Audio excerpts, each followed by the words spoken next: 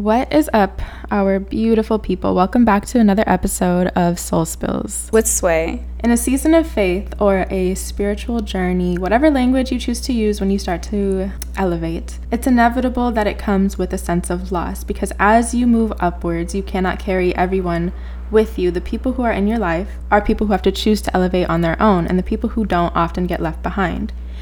So I want to talk about how it feels to outgrow those people in our lives that we have deep attachments with, because loss hurts, there's no doubt about it, and how to really come to peace with loss. So I believe you can't make peace with loss without making peace within yourself. When you're in a season of loss, you have cloudy faith, and the reason it's called cloudy faith is because you have the power to move, the power to rain on your own parade, and the power to see the sun through all shade. The season of loss is the season that tests your faith the most, because it's when you're most vulnerable. We're always asking why we're in the same place, how we get here, when can we get out this storm, but the truth is, you're the only person standing in your way, blocking your own blessings. The truth is, you'd rather stay in comfort than progress to the next level of life. And the truth is, if this makes you feel away, makes you feel that I'm talking to you directly, then I am. God is steady showing us our future, but we're steady stuck in our past, stuck in our old ways. And when that happens, God will send you the same test in different forms. And if you don't pass your test, be ready to retake it. I believe the first step to passing is wanting more out of life. Wanting more out of life comes with change. It comes with motivation. It comes with being able to believe in yourself. So if you're in a season of loss, the question is, do you believe in you? And if so, move in action and walk with authority. And once you pass your test, your season of loss will turn into the season of change. I think it's all about perspective. Like you said, the season of loss will turn into the season of change. I think it's always the season of change, really. Loss is change, but until we learn to shift our perspective away from thinking life is taking something away from us, we need to view it as life is changing ourselves for the better. It's giving us exactly what we asked for, even if it's not in the way that we wanted. Life is not going to give us what we want, it's going to give us what we need. And by doing that, it's going to come with a lot of pain. It's like when you work out in the gym, in order to build muscle, you have to go through pain. You have to break your muscle so it could rebuild stronger. And that's what life is doing when it takes stuff away from us. It's teaching us how to live without it, how to develop a new resilience and a strength within ourselves that we didn't initially have. Loss is simply making room for new blessings, the blessings that we prayed for, the blessings that we asked for. And when I feel confused on why I feel like everything's being taken away from me, I just use that as an opportunity to pray on it. I'll just ask over and over until I find my answers, and with my answers comes a level of peace. Entering into a season of faith is a cleansing, a renewal, and a rebirth. We have to be mindful of the people around us because they can either taint our process or add on to it. The company you keep is vital. When you aren't whole, outsiders are able to influence you. Demons are ready to attack you. They see a vacant body, not just physically, but mentally, a vacant soul. Don't let the devil label you in a season of loss. When you're in a season of loss, you come out losing your self-identity, and you come out with identity crisis. People can use and influence people. People can only use and influence people who don't know who they are. So be careful who you talk to in a season of faith. Be careful who you talk to about your dreams, your goals, your aspirations of life, your problems. Many people are limited in what they see in others because they didn't succeed or have faith in themselves, so they believe it can't happen for you. Some people want to do something that they don't know.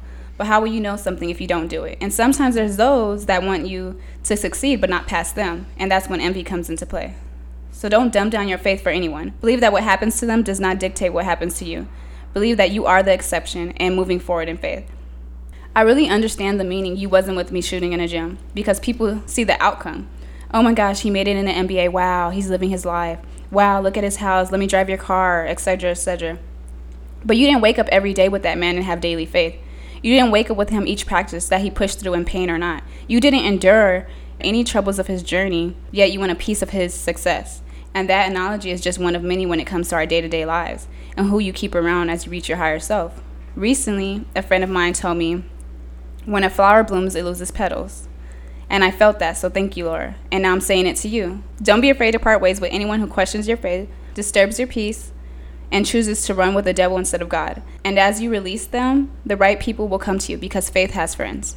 That's why I think this season of loss happens to us. It happens for a reason. It's it's a shedding process. It gives us time to discover who we really are. Because like you said, when we don't know who we are so easily influenced by everybody around us. And if you have so many people around you who are not actually good company, but you yourself don't know who you are, then you're going to be influenced by everybody who's not you. And then you're going to stray further and further from yourself. So become comfortable with the isolation process, because it's necessary in order to attract the people who are genuinely here for you, not just showing up to reap the benefits of your labor. It's uncomfortable being alone, but with that comes a lot of power. We learn who we really are at our cores. We have to realize that the behaviors we had leading us up to this point are not serving us, but some people in our life are only attracted to the old versions of ourselves. Some people don't want to hang around us if we start elevating and changing our behaviors. If we don't want to go out every night anymore, if we start to have a more elevated lifestyle, some people won't want to be around us, and that's okay. You have to make peace with that and just understand that we are all on different journeys of life. We all grow at different paces. You can't force anyone to grow with you. You can only grow at your own pace and come to peace with whatever that journey brings you. When we were saying Faith has friends, and I was just realizing, because last year I was in a season of loss, finding myself, and I feel like that's when we were probably disconnected in our friendship. I realized that in that season of loss, I was losing a lot of friends that I didn't need to be in my life, like just bad influences, people who, just speak so negative, and anything that, like your ideas, just basically what we're talking about. And I didn't realize, like, dang, why am I losing all these friends so quickly, while I'm finding myself? But now, actually listening to us now, I really get it. And it's crazy because all that brought me right back to you. Yeah. And it made our relationship even stronger than that. So I was like, wow, okay, so that season of loss helped me to lose the friends and the people around me that I did no longer need. And Faith does has friends, because we're right back at it. Yeah. Yeah. So I just wanted to say that, because it Why do you think you had those friendships to begin with? I think that I allowed anybody in my life at that time. I didn't really look at, individuals, or not to, let's say, give them a test run or anything like that before allowing them in my life. I feel like I was losing a lot of friends and just kind of replacing them with other people, that wanted to be around me. And so I did. And then I realized, oh no, I should have hung out with you a few more times before I invited you to my house. You let them in without knowing who they really were. Exactly. Yeah. So, and that was a learning lesson for me. I can't give myself to everybody. I feel like I do that a lot with women, just because, certain experiences or whatever they go through in life, I can relate, and I can give my wisdom, but I don't have to give myself to everyone. Yes, exactly. Only give what you're able to offer, and only give your energy to people who are able to replenish it. Don't give it to people who are just going to drain you and leave you feeling empty. That's not a meaningful friendship. And like you said, that is what, we were disconnected. It was distant. But with that distance, I never questioned the bond. I knew that our bond is based on something real. Like we said, season 1, episode 1, this friendship was founded on something godly, something divine. So I don't question it when distance comes. I just trust it. I know our bond is rooted so deep. So if distance is happening, it's normal. It's life.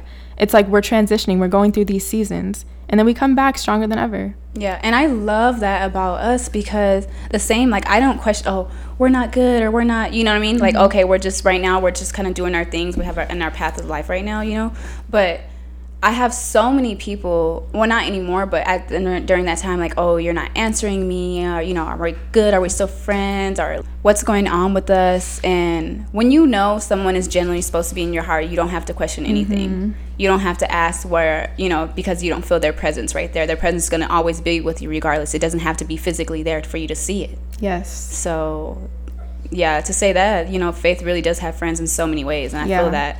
And I feel that so many ways, and I feel like our friendship is, like you said, we started it on, a godly path. Our friendship is the example of what I look for in friends now, and because those are lifelong friends.